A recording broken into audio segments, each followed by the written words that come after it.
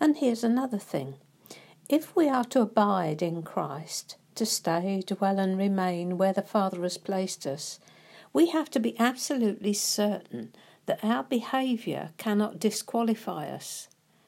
That on a bad day he's not going to say, "That's it, you've done that once too often and out you go."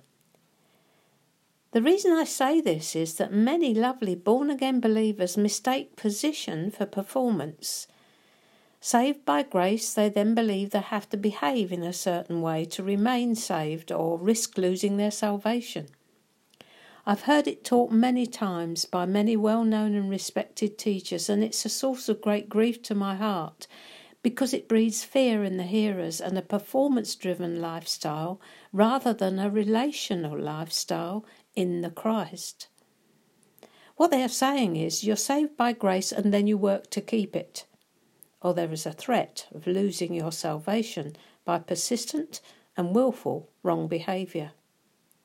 They trip up on such scriptures as Galatians 5:19-21, which says this: "The acts of the flesh are obvious: sexual immorality, impurity and debauchery, idolatry and witchcraft, hatred, discord, jealousy, fits of rage, selfish ambition, dissensions, factions and envy, drunkenness, orgies and the like.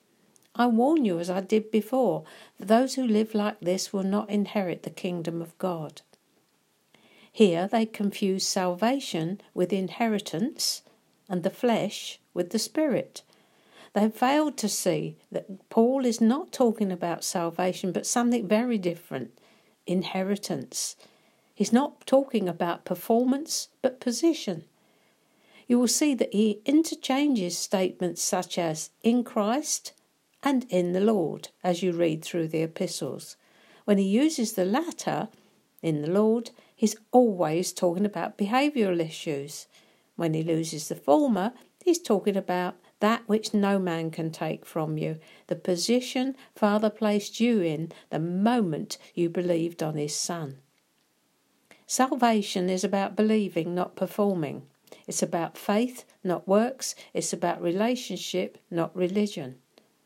Beloved, the way you came in is the way you continue. You are saved by grace and continue to be saved by grace, robed in his righteousness alone. You cannot add one more act of righteousness. It's all his, and it is his delight to give it to you.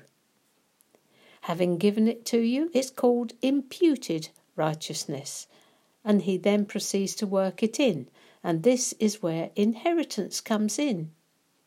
You may or may not be willing to let go of the lifestyle you lived when you were saved. You may continue in a wrong sexual relationship, but it isn't going to affect your position in Christ.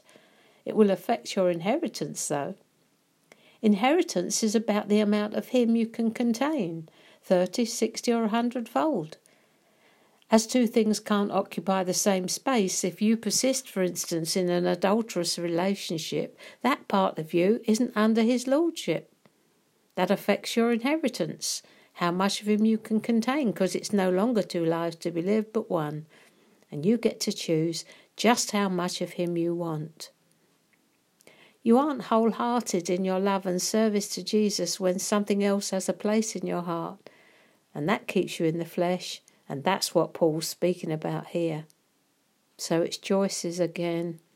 It's entirely up to you. He will not love you any the less if you persist in doing things contrary to his revealed will. You're the one who'll suffer in the end. You won't inherit the kingdom in this life. Love, joy, peace, patience, goodness, self-control and all those lovely things. And your behaviour means you'll forfeit the reward you would otherwise have had when you get to the eternal kingdom. If you get nothing else out of this, get this. Your salvation is dependent on your placement, and that is God's part. Your inheritance is dependent on your behavioural choices, and that, beloved of God, is your part. Go in peace, whatever you choose. God bless you.